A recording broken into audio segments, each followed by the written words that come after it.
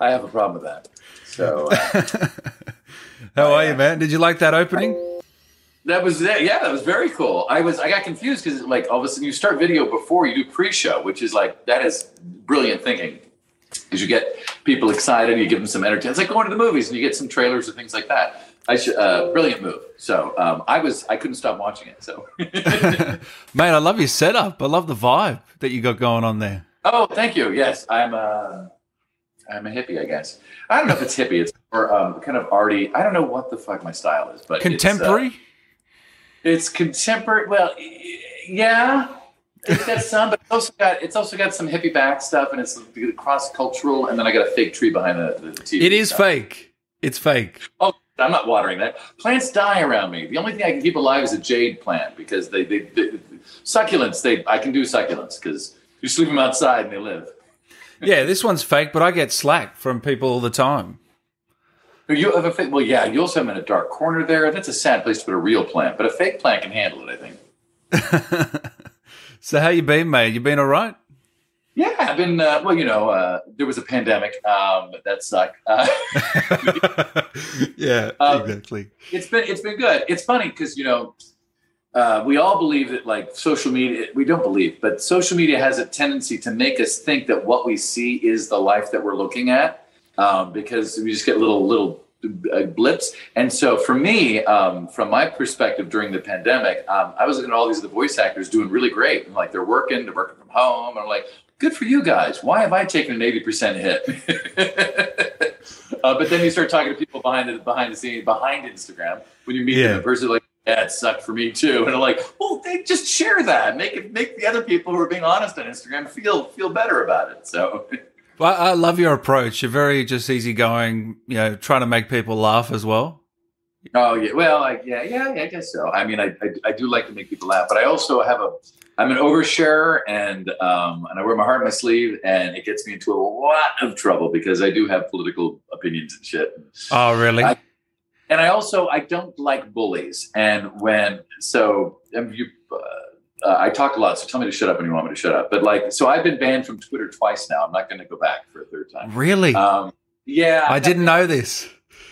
The first time I got banned, first off, some little fucker in 2008, 2006, got the name D.C. Douglas on the handle. And I'm like, I could have used that. And then he never uses it. He's tweeted like 3 times, and that was it. But Twitter keeps it. Anyway. I had this one handle that was not like it worked, but I was on there for 10 years, and then I got banned because of the Trump era arrived, and then I couldn't really hold back with some of the hypocrisy of the followers. Sorry if you guys are into Trump, and I really am sorry you're into Trump, but somebody was going on about he's God's chosen whatever, and I'm like going, really, even with all the rape conviction or all the rape accusations and stuff. And the way that I went back and forth with, I don't know if she was a bot or real, but I pointed out, I used Trump's words. I quoted Trump as a response to her, but because it was about the word rape in it, so that's a trigger word for the algorithm. And because it looked like I was saying it to her, even though I was quoting Trump talking about one of his accusers, I got banned for that. And then I thought, well, you know what? I've always wanted all of my social media to have the same handle. So then I created a new account, had that handle. And I'm like, there we go. This is much better. Which is, by the way, MR DC Douglas, Mr. DC Douglas on Instagram and Facebook, not on Twitter. The Twitter one, I was doing fine, and I watched myself. I didn't swear. I just promoted myself. I was being the good actor. And then January 1st came along, and the whole L. Linwood, the lawyer to Trump, was talking about taking Pence out in front of a firing squad. QAnon was like crazy big in January, and they were all going, we really should. We need to take America back, blah, blah. And I'm like, and instead of being angry about them, I decided I'll be one of you, but I'll show you how ridiculous you are, and I'll one up you. And so I just started responding to everybody going, yeah, and like an improv game. Oh, right. Crazier. So I think the one I got banned for is I said, you're right. We need to take Pence out and shoot him dead, because isn't that what democracy's all about? Thank God for QAnon. Oh, so you really went in, yeah. Right. And I got banned. So, and then at that point, I'm like, fuck it, I'm not going back. So when was that? When was that? How long ago? Of this year. Oh, this year. Okay. Yeah. Shit. So you would have lost a lot of followers off that and stuff as well, like just on that. But first off, it's like, I mean, I know that followers are good for, audience income and all that stuff, but I don't. It's like if you start, I can't live by like followers. No. I figured I had a lot of overlap between Facebook and Instagram, and if people want to find me, they'll find me. And eventually, they won't want to find me anymore, and so you got to be cool with that as well. Well, why do you think like Hollywood actors don't go on it at all? Because there's some like... Oh, they're smart. Yeah, pretty much. If you go look at first off, between the different platforms, I would probably say that the most toxic of all of them is Twitter, because of the way that it's instant magnification of anything. So shit, bullshit, anger, whatever. People love to be in an outrage mob, all of that stuff. But if you look at and if you're a sensitive person, which most artists are sensitive, that allows them access to their emotions for their performances and all of that.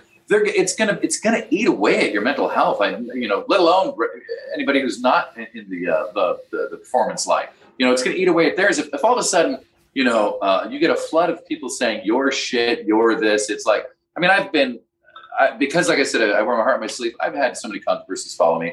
2010, I got in trouble and I was on Fox News for a week because of a voicemail message I left going after the Tea Party, which was the beginning of the Trumpster stuff.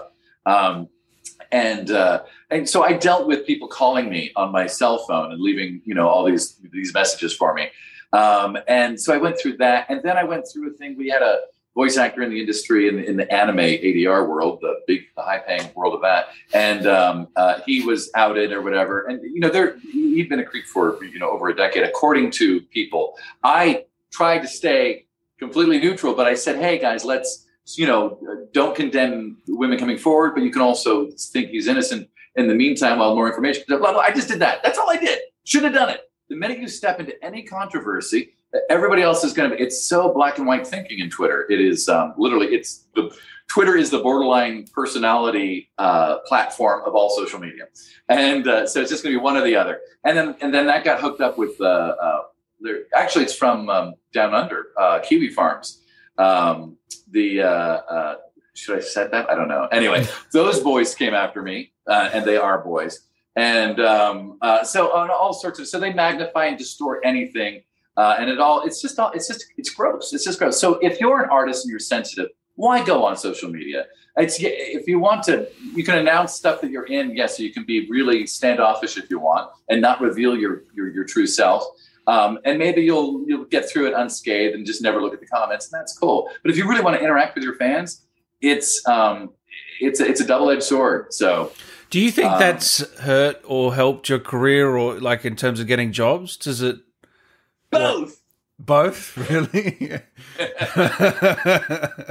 It's a very good question. My dad was like, during that whole Tea Party thing way back when, he was like, you're probably going to lose a lot of work because of this. And I go, well, listen, if a producer is like, if he's all for no healthcare for people and, then fuck them.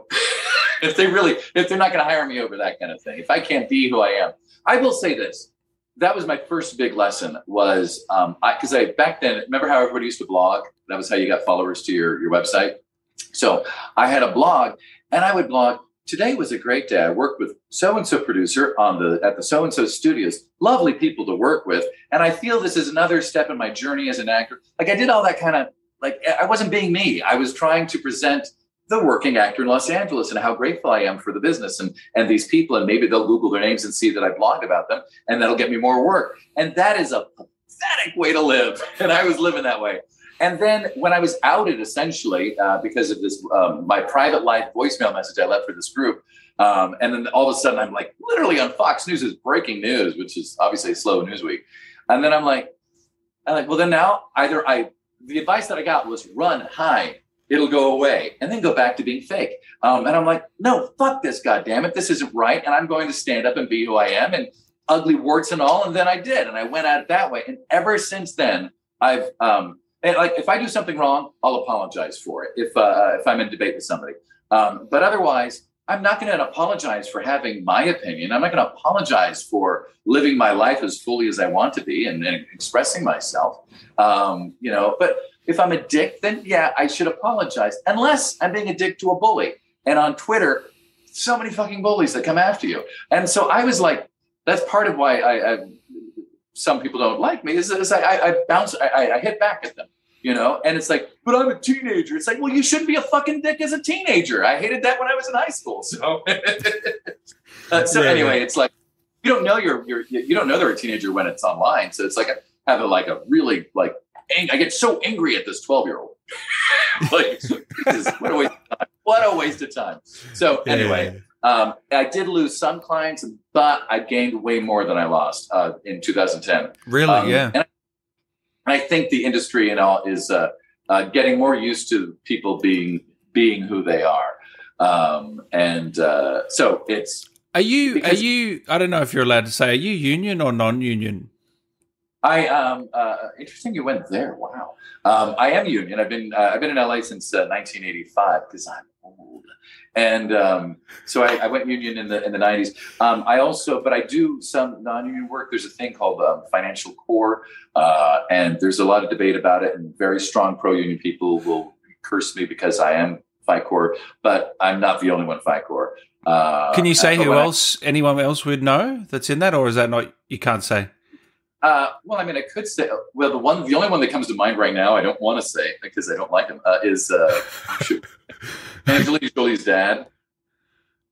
Oh, really? Yeah, what's the name? What's his name? He was in Midnight Cowboy. Anyway, the reason I know him is because when you are a FICOR, you're a dues-paying non-member, but you don't get any of the fringe benefits, the side stuff like voting, going to casting workshop stuff. And also, you can't get a SAG award. And he was nominated for a SAG award, and then they discovered that he was FICOR, and they're like, oh, yeah, and they pulled the nomination. And then he went on this big tirade about how they shouldn't do that. And it's like, dude, did you not read the thing when you signed it and you became FICOR? Because the reason I ask is Village, the latest Resident Evil, they're all non-union, from what I believe. So even if they wanted you, could you do it or not? Yeah, absolutely. So you could. Both union and non-union. And listen, I love the role of Albert Wesker, but I know eventually one day they're going to replace me because, you don't want an 80-year-old doing Albert Wesker. Or maybe you do. Anyway, they're going to replace me. And so, I'm cool with that. It's it got me a lot of, wonderful fans and friends and experiences flying around the world kind of stuff. So I'm really appreciative of all that. And I'm appreciative of them. They've been good to me. And so I've done union and non-union under that contract, under that with them, because I have an affinity for the role, a love of the role. And I actually know the other guys who voiced him, except for the first guy. I'd like to meet him. But Richard Waugh and I met I guess it was about 8 years ago now. And he and Adrian Huff and I, we all went and had drinks on Sunset Boulevard. Several drinks. But he and I too many. Yeah. We talked about the whole Resident Evil thing. And he was at the beginning of the convention scene when he was Wesker. He didn't know how to parlay it into anything as far as convention stuff. But he has an amazing on-camera career. For those of you who are fans, like know all the Weskers, go look up Richard Waugh's IMDb. And he's a Canadian actor. So all his film and TV stuff in Canada is just great. He's been in some really big stuff as well. So I envy his. I've actually came across the original Wesker from Resident Evil, the first one, 1996. I found him on YouTube. There's a controversy. Which one do you have? I think his name was Pablo. Yes. Okay. So you got the right one. I got the right one? Okay. Yeah, because there was another one. I can't remember his name now. But what he was claiming to be, but he wasn't. I don't know if he claimed to be it, but he was credited everywhere with it. So people assumed it was it. But no, the Pablo guy, yeah, because there's a place called Resident Evil Database out of Brazil. Lovely lady who runs that. And she unearthed that and also did an interview with him too. So yeah, that's the one I have not met. But Peter Jessup and I had the same agent for many years. And he's a sweetheart and super freaking talented. And the first one that I started in 2007 with Umbrella Chronicles. Yeah. And the thing is, when I auditioned for it, they were playing his voice. He was unavailable for that gig. They were playing his stuff from the previous thing he had done. I guess he's done like 1 or 2 things in Resident Evil. And so I listened to it. It was really kind of unique. And I auditioned and booked it. And then I saw him in the lobby back in the days when we used to actually go to the agency to audition for things. And I said, hey, I just want to, I hope you don't mind that I took that role. And thank you so much, because now I'm in a really big role. And he's like, no, have fun with it, run with it. He was cool with it.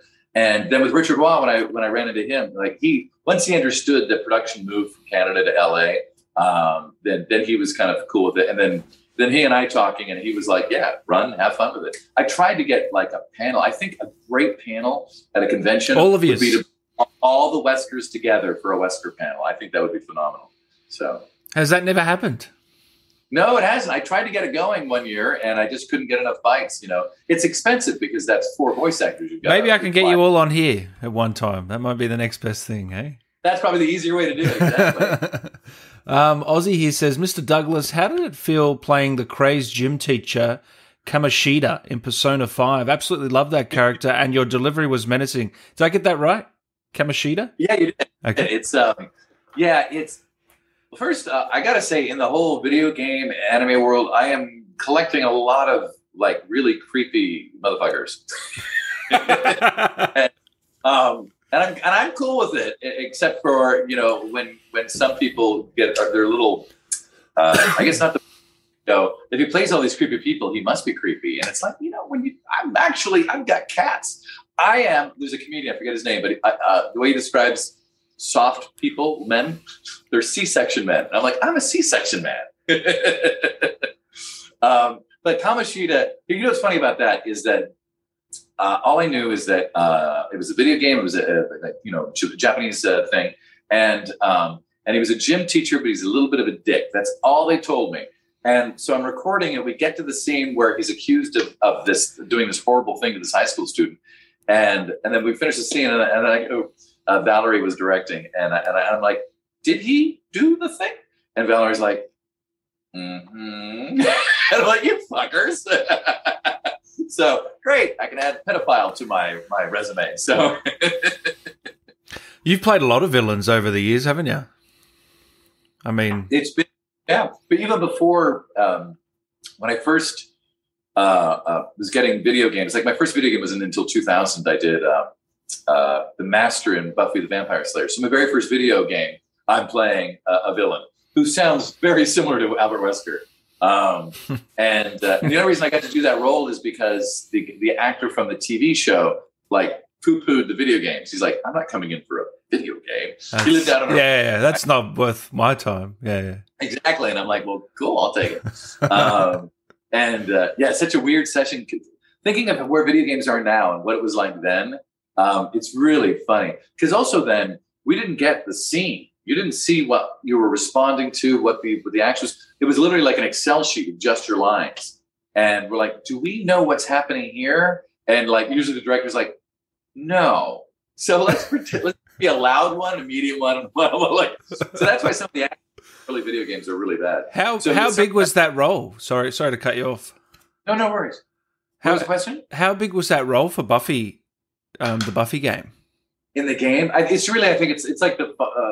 I've not played the game, but I assume he's the final boss. So okay, yeah. So it was just basically a lot of dialogue, a lot of fighting, and then some end dialogue kind of stuff. Yeah. Right. Someone here mentioned that you should play Batman. You've got a similar sounding voice to Kevin Conroy, which I reckon you'd knock that out of the park. Batman. Wow. I didn't. I would love that. I would have to. I don't. See, here's the thing. What? I don't watch a lot of TV. I don't play video games. When I was That's a kid, lie. I've seen you play Resident Evil. Come on. If you've seen how I've played it, you know it's not a lie. Okay, fair enough. But my thing is, I don't really like when I get a thing for a Marvel superhero. I'm like, I don't know who the fuck this is, so I got to Google it and look it up and read about it, and then I audition for it. So I'm not sure. I know he's famous. He's famous for that role and from other stuff, and he's a very accomplished voice actor. But I don't know what his voice sounds like, so I'd have to go and listen. So, but I don't like taking over other people's roles. I don't like to have to match their voice, or whatever. I love it when it's a fresh new thing that nobody's ever heard before. So I can't say this. I'm doing a game now and it is for Redacted, and I'm playing Redacted. But the thing is, this Redacted has not really been represented in this Redacted canon before. And so I'm very excited that I get to establish the voice of Redacted. We all hear about it in like 2 years. Okay, and this is a franchise that we know, right? I'm not giving hints about anything else. So. Okay. I don't want. No, I understand. I understand. But it's a big role, yeah? It's an important role, not necessarily big. It's big enough that I'm like going to be able to make rent for a couple months.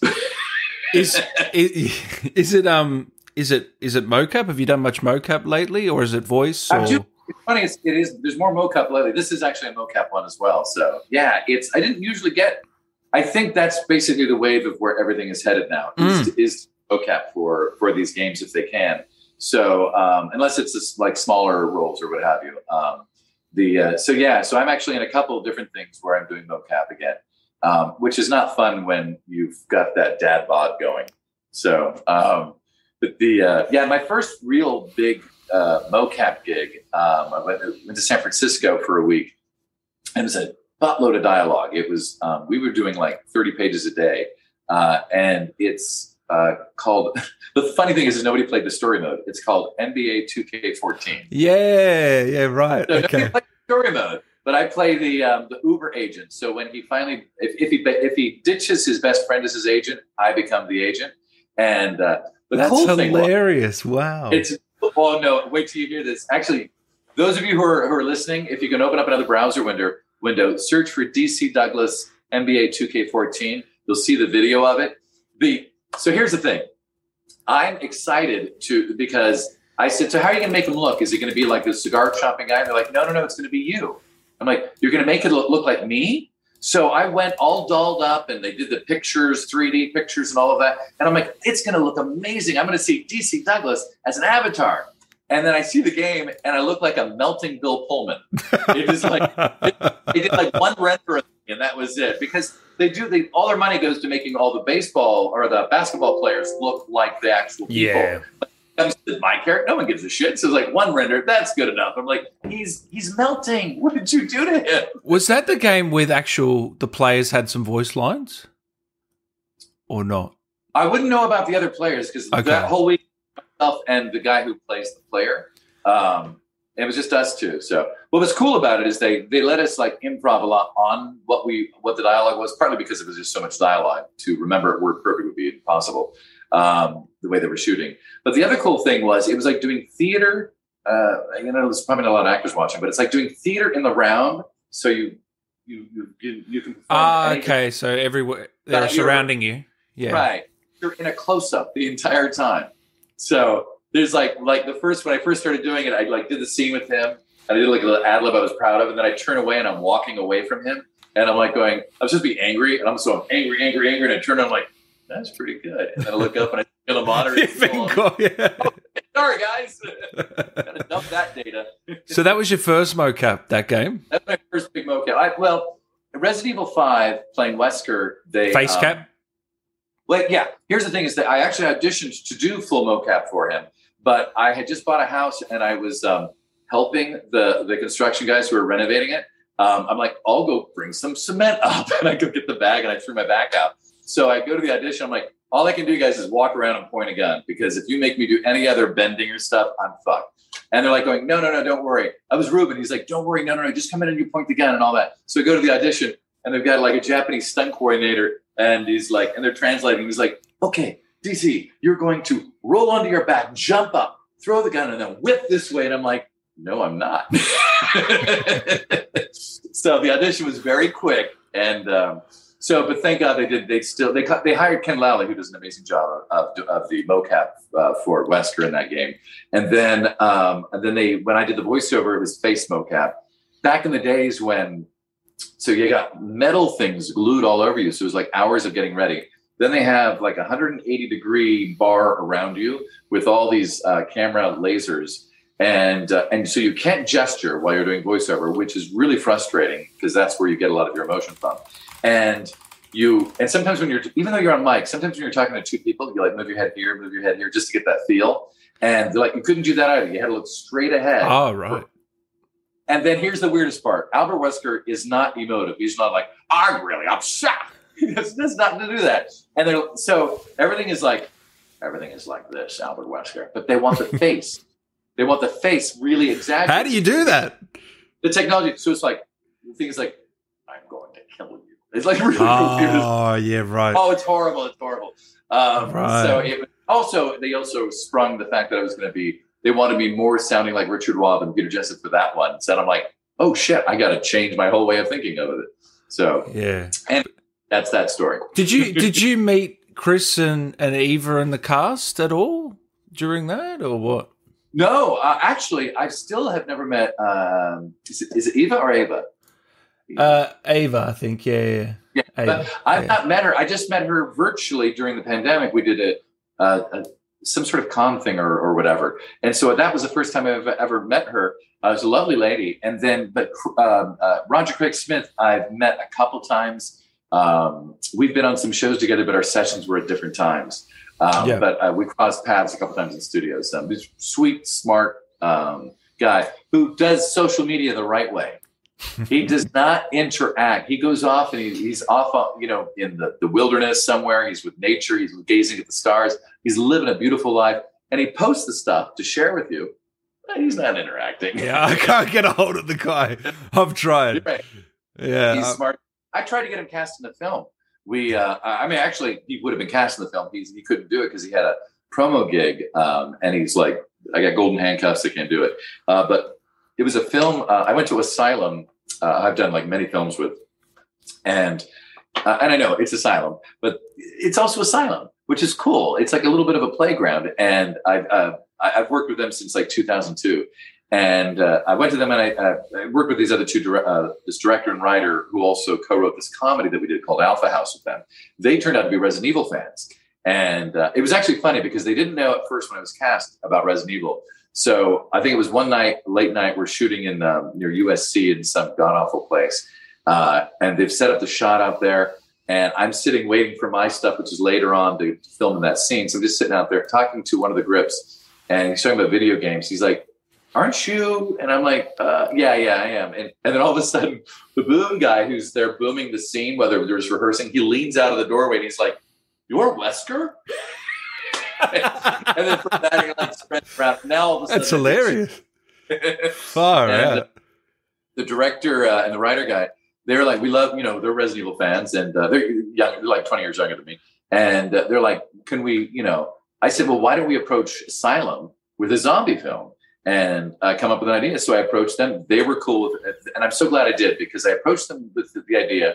They said they were open to it, and I'd have to go through their workshopping process, which is not fun, but it is what it is. It's art by committee kind of thing. But what was great about it is in that moment they went, well, why aren't you on Z Nation? Which is the show they had going. And I'm like, why am I not?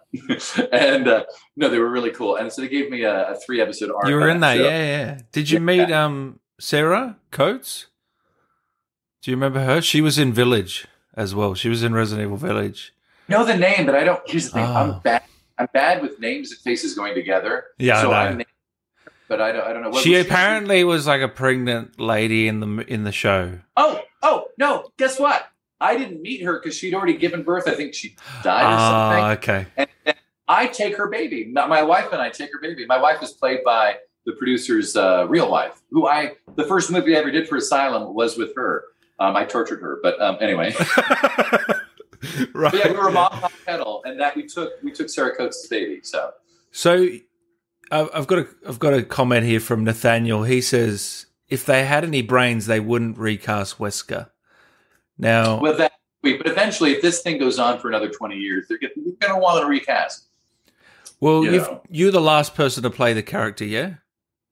Yeah, I'm since 2007. I've done I think like 9 games. Which nobody knows because you only know like Resident Evil 5 and that's it, maybe Umbrella Chronicles. But there's been all these side games, little things where I show up here or there. I've done a couple Pachinko machines. Is that what they're called? And little things I did like a promo for them as well as Wesker. Then do you count Marvel vs. Capcom in that? Yep, Marvel versus Capcom. And also, the latest ones were Umbrella Corps, which I know people have issues with. But if you play, apparently, I say the game's canon. And if you get to a certain point, you'll hear me. And I'm like commanding you. And I recorded a monologue, but no one has... someone sent me sound files. They data mined it, but you don't hear it in the game. And the monologue is, the rumors of my demise have been greatly exaggerated. Something like that. It's like, I'm back, or whatever. And I'm like, holy shit. Yeah, that's what I was going to say. Do you consider him alive or dead? I don't know canon stuff. Also, they rebooted the whole thing, so who the fuck knows? He could be in this. He could be alive. He never fell into a volcano. We don't know. Some friends of mine who played RE8 told me that the concept that comes out in that game justifies Wesker being alive. Yes, something about or something. I don't know, but like, you guys run with it. That's what I'm saying. I want you back, man. In 9, that'd be epic. Resident Evil 9, man. If they're doing what they're, if you look at it, they're not. It's about Ethan's story. So right. So I think that the third one is to finish Ethan's arc of it. So I don't think you'll see him in 9. I'd be surprised if you did. So, but I mean, you'd think they'd bring him back eventually. So you think in some, yeah. Do you think you'll get that call, or you just genuinely don't know, or what? I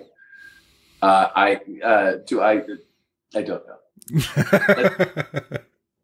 Yeah. Okay. Right. Have you played Village yet? No, I watched someone else play through a big portion of it, and it's gorgeous. And I mean, I've been, because, like I said, I've never played games, but recently we have okay. Where do I start? Some friends that I've met through over the years, the last decade, from the Resident Evil community. We kind of started a little group during the pandemic to stay in touch, and they kind of convinced me that I should go and stream the games. And I'm like, well, shit, might as well. And I went and got a PS4 and started to stream one of the games. And then Proton John, you might have heard, he's a gamer on Twitch that people know. Anyway, he said, I played Resident Evil 5 with him. And so from that, I started doing more of this. And did you find that fun? Yes and no. Because, yes, ultimately it's fun. Sometimes it depends on the game. So, like, I played the first one remake, so it was interesting, but the doors fucking got to me. Too many fucking door transitions. The loading, yeah. Right. And so early on I was going, Resident Doors. And then somebody made me read one of these, because I started to skip reading a lot of those little found documents, but they said, no, you have to read this document. I'm like, okay. And I read it, and that one is like, itchy, tasty. Which is hysterical. And so then it became Resident Doors, itchy, tasty. And then from that, a little Discord community has popped up, and that is called, if you go to I can never say it fast, residentdoors.com. That's that Discord community. I'm not an admin on it or whatever, but it's I pop in there occasionally, and it's it's a fun little community of people. That's cool. It's small right now. It grows at its own pace. But so then I'm like, well, now I need to stream more because a Discord happens. So yeah, but the games are like some of the remakes are just gorgeous, and you use that game. And then you switch to, like, right now I'm in Resident Evil 4. I've been playing that for about 3 years. The game is fucking long. And so it's hinky as the way the camera moves. And I get very kind of like nauseous, so I have to limit it to like 2 hours. Some of the other games I went on for like 4-hour streams, but this one I have to do 2 hours and I got to stop. Yeah, also, I'm looking now. So you haven't beaten 4 yet? Fuck you, dude. I'm trying. It's long, and also there's not a lot of story, and it's kind of like you start to get like the coders like, we coded this level, now we copy pasted, and then we amped it up a little harder. Copy pasted, amped it up a little harder. That's what it feels like, and I'm like, just get to the fucking story. So I'm really ready to move on. I'd like to play Code Veronica, but I hear that's really difficult. Hold on. Resident Evil 4. Have you heard the rumors of this remake, DC? Well, that's that thing that hack thing that came out that said that they're doing the leak. Yeah. But he's not in for it. Well, you never know. You never know. Well, listen, I'm hopeful for everything. Even if it isn't a Resident Evil game, I'm hopeful they'll throw Wesker in it. Why not? We've got a question here. How did you feel about the actual character of Wesker? How did it feel? Like, what are your thoughts on him? Okay, well, let's be honest, guys. It's he's an archetype more than he is a person, right? There's not a lot of dimension. There hasn't been a lot of dimension to him. But but I will say this: the way they've been doing the remakes, they've really like the acting is really good on the remakes. I did. Is 3 remade? 3 is remade, right? Yeah. Did I play? Yeah, I played 2 and 3, but I played them out of order. I played 3 first, I think, and then I played 2. But the acting in both 3 and 2, the acting is really good, the voice acting, and also the graphics are gorgeous as well. But there's more of a cinematic quality, which is also why I love doing Mass Effect, because they wanted it all to be very cinematic acting. So if they're going in that direction when they get to RE5, and if they still want 80-year-old DC, I'm looking forward to doing that because I would love to go back because. When we were recording it originally, I was going for because I'm trained for theater and then film and TV, and the game I just fell into, and so a lot of the JRPGs that I would do, it's so like by the numbers kind of acting. They want to kind of like more broad operatic. When we got to RE5, I thought, well, this is. I mean, I know it's originated in Japan, but it's for the American audience, and I'm like, well, I'm gonna underplay him. I really wanted to make him more kind of like complex and underplayed. And I got like a lot, like one line read out of it. And it's like the producers talked and there's producers in Japan that talk to them through the whatever. And then Liam comes back and he's like much bigger, really like chew the scenery. And it was like, really? Oh, poo. I mean, I'm acting in the style of the way that they wanted for that game. And again, ultimately it does work. There's there's some people that are like, it's too much. And there are other people that go, that was fun. But when they get back to when they go to remake that, and if I still get to do Wesker, I do hope that I can give a more nuanced performance of him. And at that point, I'll have more of an opinion on who he is as a person because hopefully we'll get more backstory and whatnot. But obviously, the guy has got some mental issues.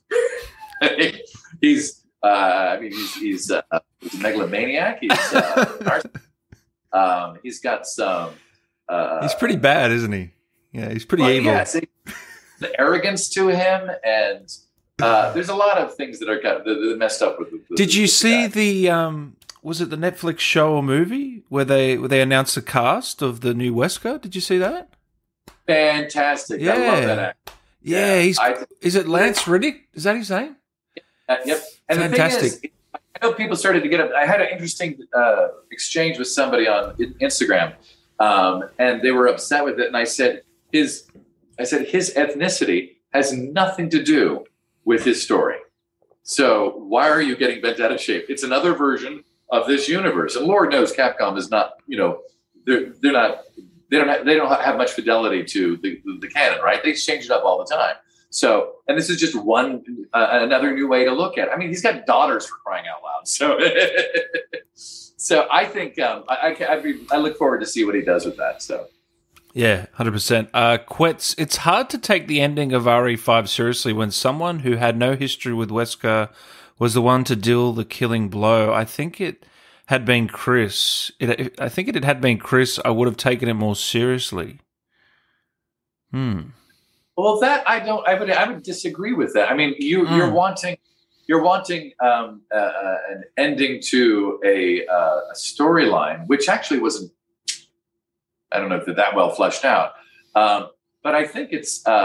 If you also think about it, there's other stuff going on with that game politically, sociopolitically, and so I think it's actually cool that she's the one that does it. The other thing too is a real man doesn't need to seek revenge.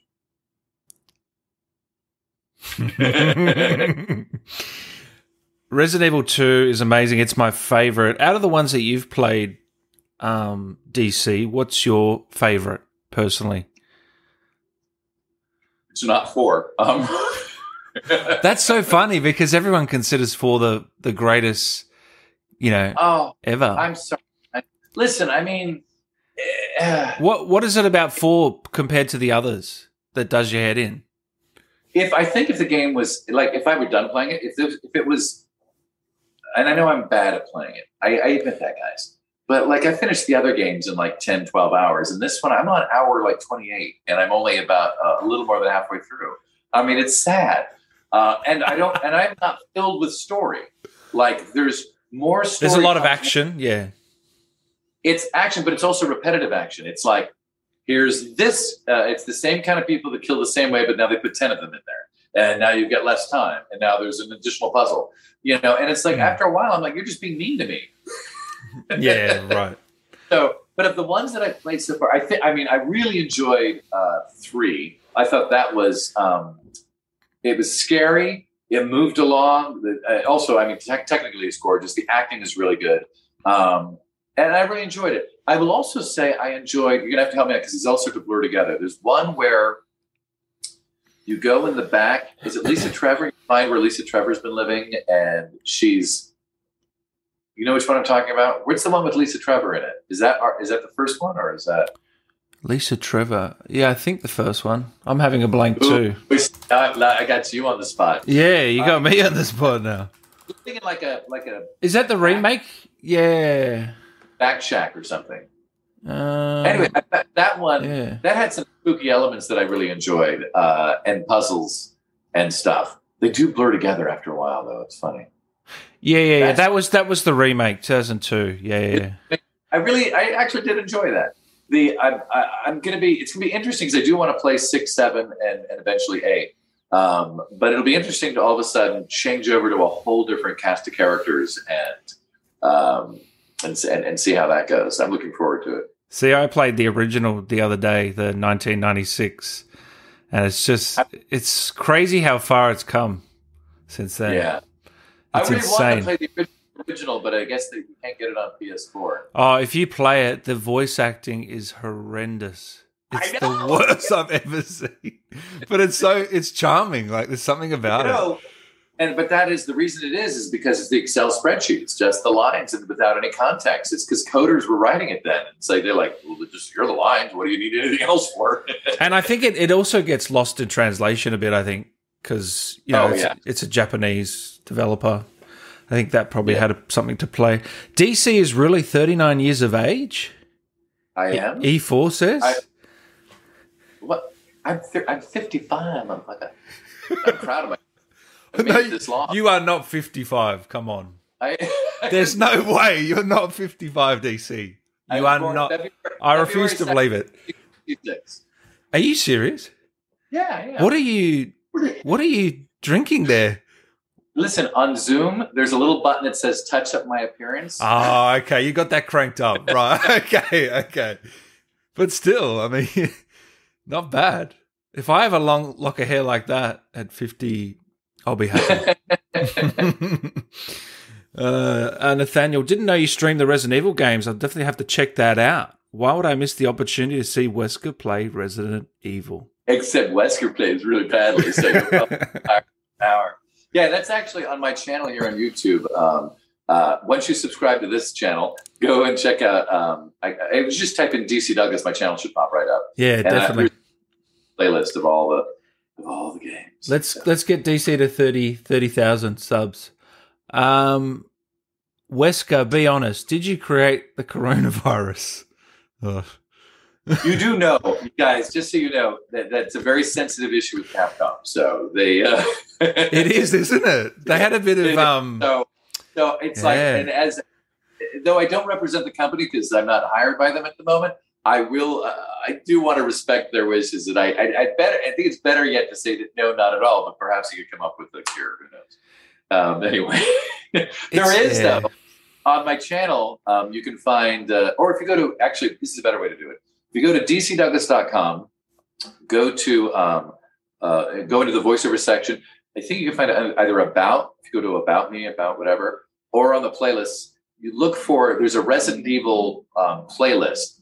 And in there, there's a video of Wesker telling you how to make a mask. I haven't seen this. That's cool. I put that at the beginning of somewhere in the middle of last year during the pandemic, and I got Roger Craig Smith to pop in for it. Oh, that's Nicole, great. Yeah, actually, Nicole, I met doing a gig in Japan, and had no. That's when I discovered that she was going to be in the Resident Evil. So Nicole Tompkins. Yeah. Nicole Neil Nubon. So he. It's kind of funny. All of us had been in a Resident Evil. It was him, Nicole, Todd Habercorn, and myself, and another guy who wasn't in it. Oh my gosh, I'm blanking on his last name. Christian something. Anyway, lovely actor. But we all got this weird gig where we went to Japan. It was mocap. And we're all actors and voice actors. And they put us in mocap, recorded us speaking, and it wasn't for a video game. It was for some other kind of CGI project. And obviously I can't tell you what, but it won't matter because you won't know that we're in it. We do the mocapping, but they already have actors cast in the voices. And they already recorded the voices. And they had the animatics for it. But then they had us come in to do the bodies, but recorded us speaking. So our mouths will match the things that we're saying.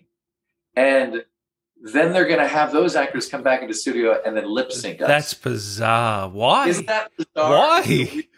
I don't understand. Fan out of it, so I'm super happy. No, but it's not related at all. So yeah, that's bizarre. I've never even heard of that ever happening before. There you go. Yeah. Of like the movies they do in like the old Jackie Chan movies and things, where because they're so big on the action sequences, they don't record any audio. They just they lip sync the entire thing afterwards. It's a little bit of that thinking, I think. Yeah. Wow. That's very interesting insight. MC John Neal, 7 seconds. 7 seconds is all the time you can spare to read this. Resident Evil without Wesker is Star Wars without Darth Vader. Love your work, DC. Bring him back, Capcom. Hopefully one day. You can turn that voice on like that, can't you? I know you can. It gets requested enough, then yeah. It's kind of weird because it's also evolved because I've done so many fan service things with it, and then I'm like, I wonder. It'll definitely have my own stamp the next time I go in to record it, I think so. Would you change anything if you went back? Well, like I said, if I were allowed, I would try and flesh out the backstory. Yeah, definitely have that. But even if they don't, if it's the same script, I just would rather give a more less on the nose evil and a little more playful and nuanced performance with the voice. I would want to do that. I'd also probably strip out the little British Atlantic that pops in every now and then. That was well, isn't he from Ohio or something? What's that? Isn't he exactly? He's from Ohio. But it was Richard Waugh because at that point, they don't give you much background. I think when Richard Waugh got it, he had no idea the background of the character. They only give you so much info, and so I think he just looked at the character and he went, "Ooh, David Bowie." And so he added in some David Bowie for it, which made it really cool. But it's knowing that he's from Ohio, it's like I think just having good elocution is all he needs. You don't necessarily need good British anymore. But I knew he was from Ohio. Richard didn't. So, what would be Albert Wesker's reaction to Alcina Dimitrescu? Do you know who she is? The big, tall vampire. Right? Yeah. It's like. Apparently, she's not even she's like the first boss or something in the game that everyone fetishized her immediately. Yeah, which says internet doesn't. What would Wesker think about her? He'd probably want to be cradled and sung to so he could fall asleep. Finally get some rest. Canna, hey DC, loved your work, especially on Mass Effect as the one and only Legion. I would ask Garrus for you how he increased the Normandy's weapons efficiency by 0.43. He's still too busy calibrating. That's an inside joke if you haven't played Mass Effect. Far out. We haven't even talked about Mass Effect. I mean, how do you feel looking back on that? Because the Legendary Edition came out recently. Fucking hate the game. Hated doing the role. No, I mean, imagine that. You should have committed to that then. Here's this little sweet backstory thing to kind of it's more of an actor story, but that was when I first met Ginny McSwain, who's been around forever in the business as an animation director, voice director, and she directed Mass Effect 2. So when I went, and she's like fiery redhead woman who's got like a fiery redhead personality, and she's a ball of energy, and she's fun. And I went in there. It was the first time I'd ever gone to a voiceover session where she's like, "No, come back here." So I went back to the engineering side, sat down, and she's like, "So tell me about yourself." Never had that. Usually you go in and they're like, "Hey, Mike's over there." They get the mic set up and like, "Okay, so this project is blah blah blah blah blah," and you just go right into work. Never had somebody like say, "I want to know who the hell you are first." That's cool. There's maybe something a little old school about it too, which is great. It's about making it a people business. So, and then of course, what was great is that Legion never spoke before. The Gaff had never spoken before. So I'm like, "Yay, big game! I get to set the voice." And he was obviously it's not a difficult voice to do. It's basically my voice in the morning after I've cleared my throat of phlegm, had my coffee, and then you just speak quietly like this. And they wanted like that balance between a computer like HAL and something just a little more emotion. So that was a fun. So that was a very nuanced kind of recording. The recording sessions were more nuanced that way, always keeping it cinematic, never too on the nose. Plus, it's so well written. Plus, they give you the sides, like you get the sides meaning script of your scenes, and so you see what everyone else is saying. And sometimes they even had them already recorded, so they'll play the line before you, so you get a sense of their intonation, so you know how to respond. Which is why there's a much more organic feeling to the acting in that game at that point in time in the gaming history. And so anyway, meeting Ginny was really cool. The sessions themselves were really cool as an actor. And I had no idea how big the game was. It's like I literally fell into two huge franchises and had no idea within a few years of each other. So it really changed the trajectory of my voice career. So I'm grateful for both of them. And then on top of that, I auditioned for a kids cartoon called Transformers Rescue Bots, and another robot sent my audition in, and Ginny was the casting director on that. So the voice I did, Chase, it's like a lot of actors could do that voice. But she's casting it. She goes, I'm sure this is what happened. She was like, "I know DC Douglas." He goes in the short list. And then that short list is sent to the producers, and the producer, chose me. And it's like, and that was because at first, so I had 4 years on a cartoon it's great. And the thing is, on video games, I mean, we do know it is really nominal, but we don't get residuals really. On cartoons, that's where you make your money, is you get your session fee, plus you get residuals the more it plays. Do you really? Yeah. So it's most of your union voiceover work gives you residuals. Video games and ADR stuff doesn't. So, can you give us, how does the residual work? You don't have to go into money, but like an example of how would that work? Is it? Well, it's like diminishing returns kind of thing. So the way it works is, so for instance, what's a good example? Radio is a little different than film and TV, but film and TV usually, and sometimes there's different contracts depending on the level of budget or what have you. Yeah. But you get a session fee, and then they decide to rerun it again. After that, you'll get something that's equal to your session fee. Then the next time they run it after that, it's like half of your session fee. And the next time they run after that, it's half of that. And the next time, half of that. So it goes further down to where you're getting like $20 for an airing. And then it gets down into change eventually over the years. I still get residual checks for Under Siege 2, Dark Territory. It was a Steven Seagal film I worked a week on, had 2 lines. Supposed to have 10, but I got 2 at the end of it. Those fuckers. And they said, "They'll figure out what lines you say." Well, because I was tall, they put me on this back row, and the shorter guy got the front row. And there were Steadicams. Wherever the Steadicam landed, that person got the line. And that fucker kept getting all the lines because the Steadicam guy did not want to walk up to the upper row where I was at. So, and then in the middle of the week, I was going to go. They started working on the upper row, and I'm like, I'm going to more lines now. But then Steven Seagal shows up, and he brings some girl with him who I'm assuming they're dating. And they have some lines in this. Maybe we could have her as like working in the soft spot. No. And like, of course, Mr. Seagal. Yeah. So her right next to me. And then the Steadicam comes over. she gets the line, and then the camera Oh moves my away. God, that's funny. And at the very end, Hey, at least you get the residuals. Back into the story. I'll finish the residual part. So, but just to finish the story. So I get on the first day I have one line, and I had a cold that day, so it's like I sound like a frog. So, and then I lose all these other lines. She gets the one line when it was around me, and then there's one line left, and it's a good line. It's at the end of the movie. Come on, DC. It's supposed to be. I got a thing, and I go, "Sir, we have control of Grazer 1," which is the name of the satellite, and everybody in the room erupts. The music erupts. Big moment. I'm like, "Fuck yeah!" And so I go up. The AD, the second AD, knew that I was waiting to find out if I got this line. Would the camera be next to me?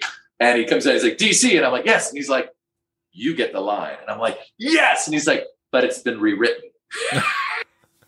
And the line is, sir, we have a call coming in. Oh, and then Steven Seagal says, we've got control of Grazer 1. Oh my God. Hold on, what's this movie? I'm going to have to watch it tonight. You fucked me over twice on that movie. What's this movie? Under Siege? Under Siege 2, yeah. I'm going to have to watch this tonight. Oh, I don't know if you should. Really? Okay. It's a Steven Seagal movie. But I ended up getting so like even now I got to check the other day. I think it was for like 30 cents. So I still get so it continually diminishes as it goes over time. Okay, that's interesting to know. But that doesn't happen with games very often. And finally, the whole new media. You see, it's the no offense to producers, but there's always everybody wants to keep their slice of the pie, and there's always a battle between the producers and talent. And they kept saying, we don't know with this new media, how it's going to go. Like whether the stuff we put on the internet and video games, it kind of was all kind of cobbled together. They didn't even know if it should go under SAG or AFTRA. There used to be separate reunions at one point for up until the last 10 years. And so they were going to whatever union gave them the better deal. And so it was without residuals. But then they're like making, millions of dollars on these games. We're like, hello, can we get some residuals now, please? And you can argue, why do actors get residuals and the writers, or the CGI artists don't and all that. And I have an answer, but I won't go into bore you people. But essentially, they worked out in the last contract, and I don't follow this stuff closely because I can't vote. But they worked out like after a certain amount of money, we get like a 0.002% residual thing. I have never seen a check from a game so far. So the only thing I've seen is like a reuse fee when they've Dot Hack, they pulled us out of that game and put us in a different game, and then I got a check for that, which was but that's a bit different, isn't it? Yeah. Yeah, interesting. See, the people don't realize is there's a great quote. I forget which actor is some. I can't remember. Is it Robert Downey Jr. or somebody said this, and they said people talk about how it's like so quick going into voiceover, and yet you get paid so much money. And he's like, and the quote is something to the effect of, I spent all this money and all these years, 10 years, so that I could go in and do what you wanted in 10 minutes. And that's essentially it, because you get somebody who's not had any of that experience, that training, and all those years of not making money. But to go, they haven't gone through any of that. They're just like, here, go in and do it. It's not going to be the same. I mean, maybe you get lucky, but it's not going to be the same. Yeah, so. Jennifer Hale, I had her on, and she said she made $1,400 on Metal Gear, which was like a huge game, millions of copies sold. She came in $1,400, and that's it. Like when you hear that, it's like that's crazy. But this is why especially for like those who are into anime, so of all the different, again, I don't want to bore anybody, but of all the different levels of voiceover, the anime ADR stuff, it pays the least amount of money, and that's why it's hard. It used to be hard to get talent to come in to do that stuff, but then this thing called conventions started happening, and then that became kind of a way of getting residuals for having done your ADR work, because then you had the benefit of going to cons, meeting fans. They were happy that you were there. You were happy because you were making some extra money. Plus, you got to go to a separate town, a new town or something. Mm-hmm. So that's why it now can attract more talent, and that's why more LA people are doing it as well. Yep. I'm also grateful because I knew nothing of anime, and after doing JoJo's Bizarre Adventure, I was like, "Fuck, this stuff is wild." I just did a thing called "How to Not Summon a Demon Lord or King" or something. That I don't know if you watched that show. It's like, holy cow! It's like one step short of porno. No, I've never watched it. There's some wild anime out there, and then there's some very tame anime. But there's the wild anime is like the JoJo's Bizarre Adventure is probably one of my. It's my first favorite because it was the first really big character I had. I played Yoshikage Kira, which he's another lovely fellow. He a serial killer who cuts off women's hands. He loves his hands. Okay. And he talks to them like he's on a date with them. It's really weird. And but then I'm called Welcome to Demon School of Rumakun, and that I play a fun. And that's also fun wild comedy and playing this teacher Caligo. And we're in their second season of that. And then there's this new one I'm on, so I can't tell you what it is, but it's now going to be one of my top 3 favorite animes that I've ever done. The character is hysterical. Wow. And it's big, broad comedy. And so I'm like, this stuff's fun. I do appreciate the work when it comes, but it's like film work. It's really stupid in our business where I can go in and do a legal, I can work in for 10 minutes. I go in and I go, member FDIC, not available in all states. And they go, thanks, DC. Thank you, guys. And they tag it onto a whole bunch, like 15 different spots. And all of a sudden I get a check for $3,000. It's stupid. It's crazy. Wow. Yeah. I'll go in. Like, so for instance, I'm going to go do a film for 3 weeks now. And film is my first love. Yeah. Film and TV. And so I'm going to go do a film. As an actor? What's that? As an actor? Yeah. Yeah. No, because I know you can produce and direct and all that. I was just checking. Just checking. No, I'm at the point in my life where I'm like, no, I want all the easy things. I'm just going to go in and act, and you guys do and spend more time. Good idea. Yeah, no, it's going on location for 3 weeks. I'm playing the bad guy in the film, so I'm very excited about it. But nice. It's the amount of money that I'll make in a week, I could make in an hour on a voiceover session. But I'm going to enjoy, it'll feed my soul to be on set every day for 10 hours doing this role. It's such a strange business as to what is valued and, where the money is and where it isn't.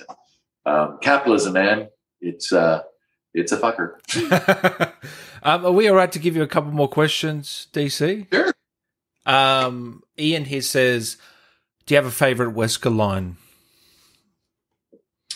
What's funny is because everybody else keeps bringing me their lines over the years that I no longer know of any other lines but those.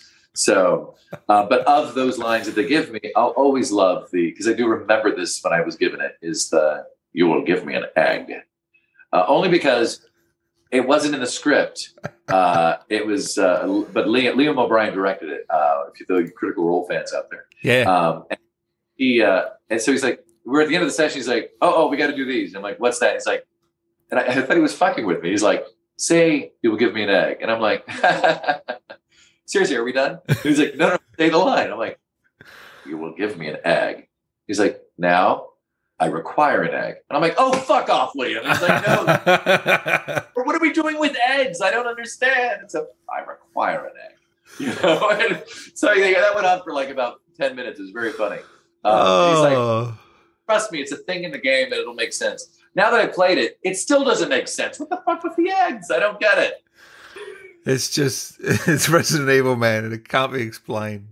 The shit they do over there. Powell, I think that's how you say your name. Question for DC, do you wear shades in real life? Lol. No, I forget. I do forget to wear my shades when I'm driving or what have you, or if I'm out on vacation. No, I love to go to the tropics every year. But even then I forget to bring sunglasses. So DC, your favorite character you've ever done? Do you have a favorite? That's tough. You can't. It's like, if we're talking voiceover, if we're talking film and TV, it's like I played a demon Uber driver on a show called The Counter. A demon Uber driver.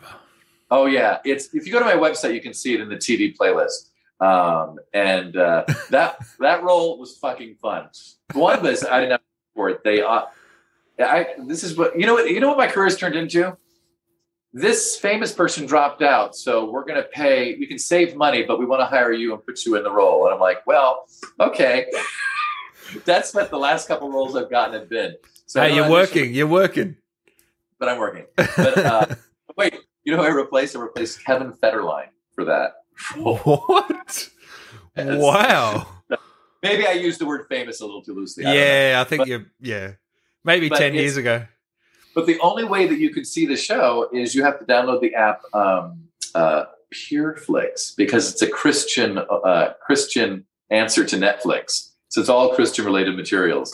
So essentially, I'm the demon Uber driver, and there's a competing Uber driver who's really Jesus, and a pregnant woman is about to give birth, and the Jesus Uber driver wants her to go into his car, but she chooses mine because I get the better car and I know a faster way to get there. But then during the course of the show, I try to talk her into killing her baby. Oh my God, what is this show? Jesus Christ. It was so fun, though. I mean, you know, when you just get to be a badass, and I get to that one, I get to chew the scenery at the end. So, but you don't need to download the app. You can go to my website, and under my TV playlist for On Camera, you can see the encounter. What's a film of yours that I should watch tonight that you're in? What do you recommend? I would recommend, only because it's my latest, even though I look fat in it, but it works for the character, is Aquarium of the Dead. Aquarium of the Dead, okay. Yes, that is on, it's everywhere but Netflix, I think. So you can find it on Prime, you can find it on YouTube and all those places. Beautiful. I had a fun time. It was fun. It's an asylum movie. It's so stupid. But the fun thing I love that. I love that stuff. Oh, okay, then you'll enjoy it. The other actor I was working with was really fun, and we got to play off each other, and we pretty much rewrote every scene we were in. And so so our dialogue is really fun and crisp. We had to work in plot stuff, but other than plot stuff, we created this whole relationship. Because I'll give you a little background on it, just really quick. But when you watch the movie, just know that so when I got cast, the script that I had, it was a 21-year-old girl that I was taking on a tour. So there were all these sexual innuendos. I was kind of hitting on her, and then it was this thing. But then she becomes a badass woman, and she starts protecting me later on in the film. That was what the original script was. Well, I guess they kept recasting about different things. They wanted a different makeup of people. And they decided we have too many women in the show, so they cast a guy instead. But they didn't change his name. So the character's name's Skylar. And so I decided on our first scene where me and I'm going, we got to play with this. So I made this whole thing about his name. Anyway, I won't spoil anymore, but that's where the beginning of our relationship starts, is because he was supposed to be a woman in the original script. And so that's all our jokes. I'll know that going in now. That's cool. Yeah. Aquarium of the Dead. Okay. Everyone watching as well. That's tonight's viewing. Quick experience on Transformers Rescue as Chase. Your quick thoughts on your experience on that. You touched on it before, DC. Oh my God. It was my first cartoon where I was a regular. And they wanted to film it, again, old fashioned wise. That's Ginny McSwain again. And so she would try to keep most of the cast together for most of our scenes until it turned out we got a little unruly. But so that's where I met Steve Bloom. I knew of him before, I never met him. So Steve Bloom and Maurice LaMarche. I also met Amari Williams. That was one of Amari's first gigs. He's big in promos these days. And Shannon McCain, a super talented guy. And then Jason Marsden, who is, I just think, so fucking talented. He can do, not talented, yes, he can do lots of voices, but talented in that he can take a line and give you 3 completely different line readings. And he can keep going if you want. And it's and they're all gold. You can use all of them. Yeah. He's just super that way. Oh, and also Parvesh Gina, who's hysterical, who's Parv. So it's really and Lacey Chabert. I was a little intimidated because it was Lacey Chabert, but she turned out to be a sweetheart. She ended up doing she was so sweet. She did a voice. She and Liam are in a film short I did with my friend Rachel called, and so we pull it out every Halloween. It's called Ginger and Snapper, which you can find on my website as well. And so she does the voices.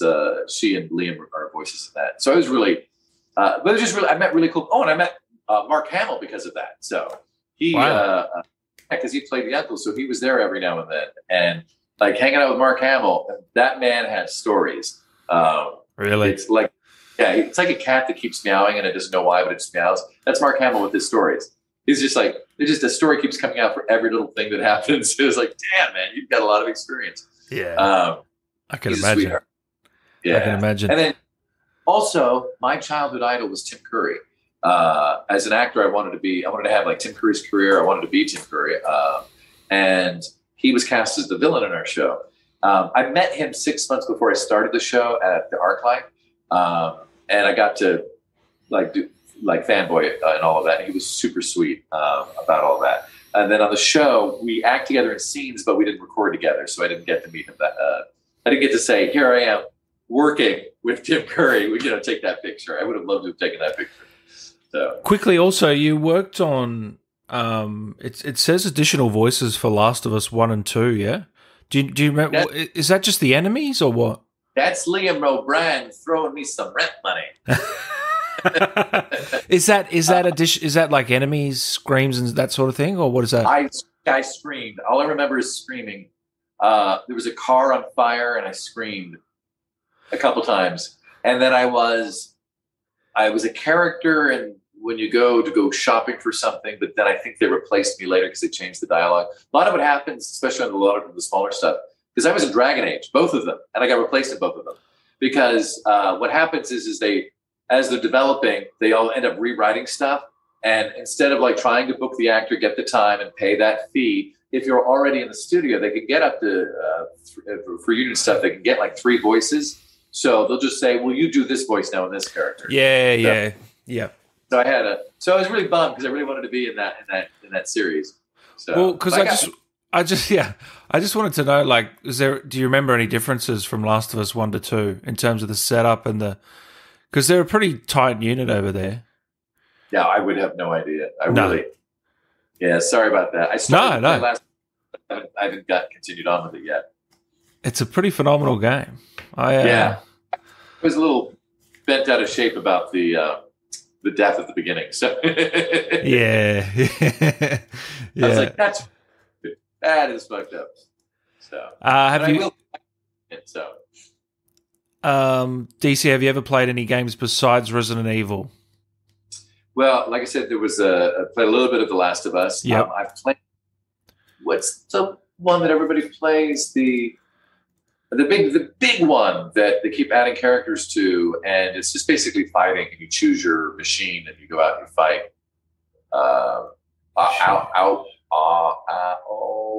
It's the big one. Everybody's in.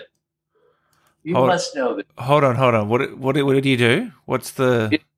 It's the big. God damn it! What's the game? Smash Bros. No. Before then, right big before then. Before then, Overwatch. Overwatch, yes. So I played Overwatch. I'm horrible at it. I'm horrible at it.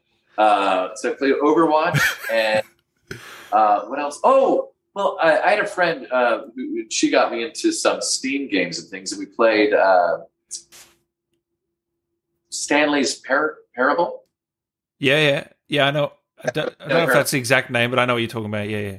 I love that one. That was just a fun line. Smart game. Yeah, very smart. And great. That actor and the writing was just phenomenal. And that's when I said I wanted to do more Steam games, just because they're so intriguing. The fact that you can really be arty about it. And I finally did get to do one. It's called Adios. It's on Steam, and nice. And it really just plays more like a one-act play or something. But you get to do things in the farm as you listen to the story and the dialogue between these two characters. I'm trying to convince this man not to retire because I'm from the mob, and if he retires, then I have to kill him. And so you learn about why he's retiring and all of that, and it's just really good subtle acting through that. And I know it's not a bang 'em up, shoot 'em up thing, but it's a story that draws you in, and it's character stuff. So I thought I like being part of interesting stuff like that. Yeah. We've got a lot of great questions here, guys. Save them. We're going to do this again, DC, at some point when those. I never shut up. I know. when those big games and stuff that you're in, we'll have to get you back on the show if you're absolutely. If you love to. Did you have a good time, mate? Of course, mate. Is there any upcoming projects you can tell us about? Well, like I said, so you've got Aquarium of Dead that you can watch now that's Yep. out there. And I'm in a Lifetime movie, but you know, don't bother. There's, but if any games that are coming out, oh, wait, cartoons. Oh, well, the anime. Welcome to Demon School Rumakun. That is airing right now, so you can watch that. Also, you can see me as Batuta in that How Not to Summon a Demon Lord. Yep. And then there is, well, that one's not coming out for a while. There's a movie called Santa Man that'll be coming out. Santa Man. Yeah, it's a Christmas movie, and I play Santa, but it's Santa who becomes a badass. It's really fun, and it's that film's going to Cannes right now. Nice. And yeah, pretty much the other films. The other film is not coming out for a while, so I can't really announce anything about that. You're working on a lot of films. Don't forget about video games, please. I changed. No, don't worry. It's voiceover is where I'll be making my rent money for the most part. I changed. I changed the way that I approached my own camera career. I decided I wanted to just be. This is the way I look right now. This is who I've always been.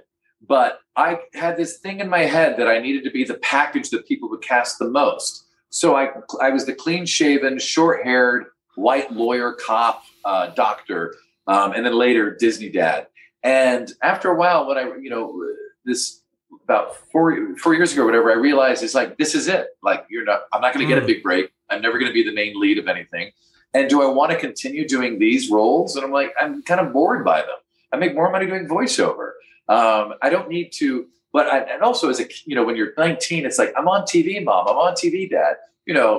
I'm now flash forward 35 years. My dad's passed away. He was more than proud of me. My mom is like, she's give a shit watching TV. And it's like, so who am I doing it for? It's like, it's for me. I don't need to do these TV shows, especially these procedurals that are so boring. But the most fun I've ever had are doing these whack ass indie films that don't pay as much, but I get these great characters. Apocalypse Kiss, you can find that online. I play a serial killer in the future, and I had a blast playing that role. I play a schlocky B-movie host on public access in this film called KILD TV, Killed TV, and you find that, I think, online somewhere. And I had a blast, and I filmed for a month in Houston doing that.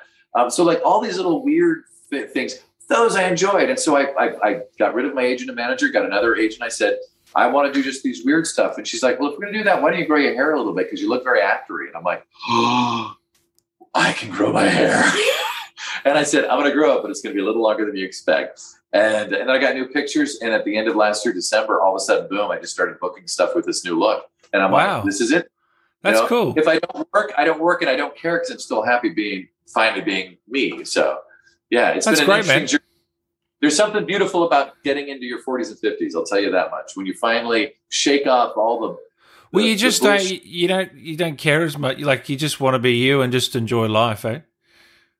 It's easier to get rid of like the worrying about, and this is a huge thing. It's always recurring. And it's still obviously I still have to battle the shit in my own self about worrying about what other people think of you. Yeah. But today, you're born alone, you die alone. It's a waste of time to worry about the people you'll never meet. It's like, what's the point of that? And that's why I think social media can be very unhealthy.